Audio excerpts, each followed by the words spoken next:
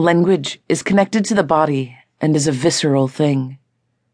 As the mind and body are one, we relate through the mode of language. Trust the moment's expression, adjust to the record kept through writing, and practice further. At some point, story breaks down. This breakdown of story structure is often the best part of the story.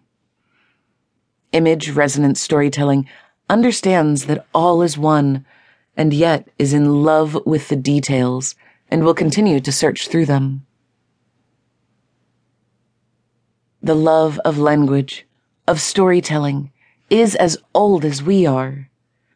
Images are older still, and they call for us to dissolve into oneness, to become one around a fire, to become one by overcoming the self on a hero's quest.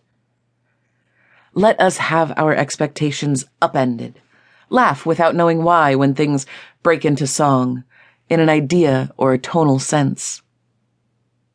Let the progression of life from one thing to another bring you along the way to flowering, to love, and perhaps to the attainment of the goal and the arising of a new one. Each pleasant diversion changes who you are. When you return to the path, it is different because you are. I celebrate these moments and I fill my work with them. Continued practice raises my sense of aliveness, and increased aliveness brings the experience of pure awareness. Perceiving with pure awareness brings devotion. Devotion brings enriched attention. Attention brings wisdom. Wisdom brings compassion.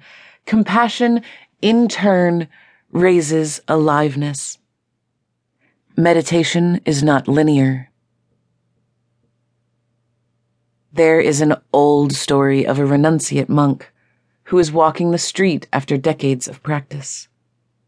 He has re-emerged into the world and is overfull with bliss with all that he sees. A chariot passes by, ornamented, decked in gold, illustrious. The monk beams with joy at the passing chariot of a wealthy man.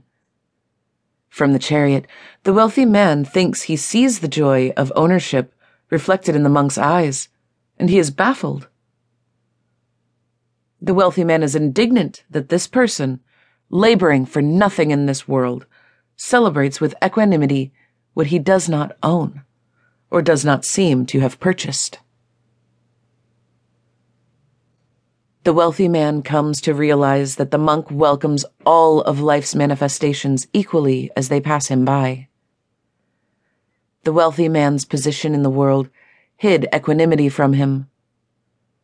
Surrounded by the image of wealth, he was unable to relish in it, and beyond it with naked satisfaction. In free-form practice, we glimpse the understanding that we do not need to feel separate from the wild force of nature. We understand how it breathes into us, interpenetrates our entire physical self. We are nature's children. There is no part of you or any material thing that doesn't exist within nature. Nature has no beginning or end, no separation, no ownership. Wild nature is infinite. You are that.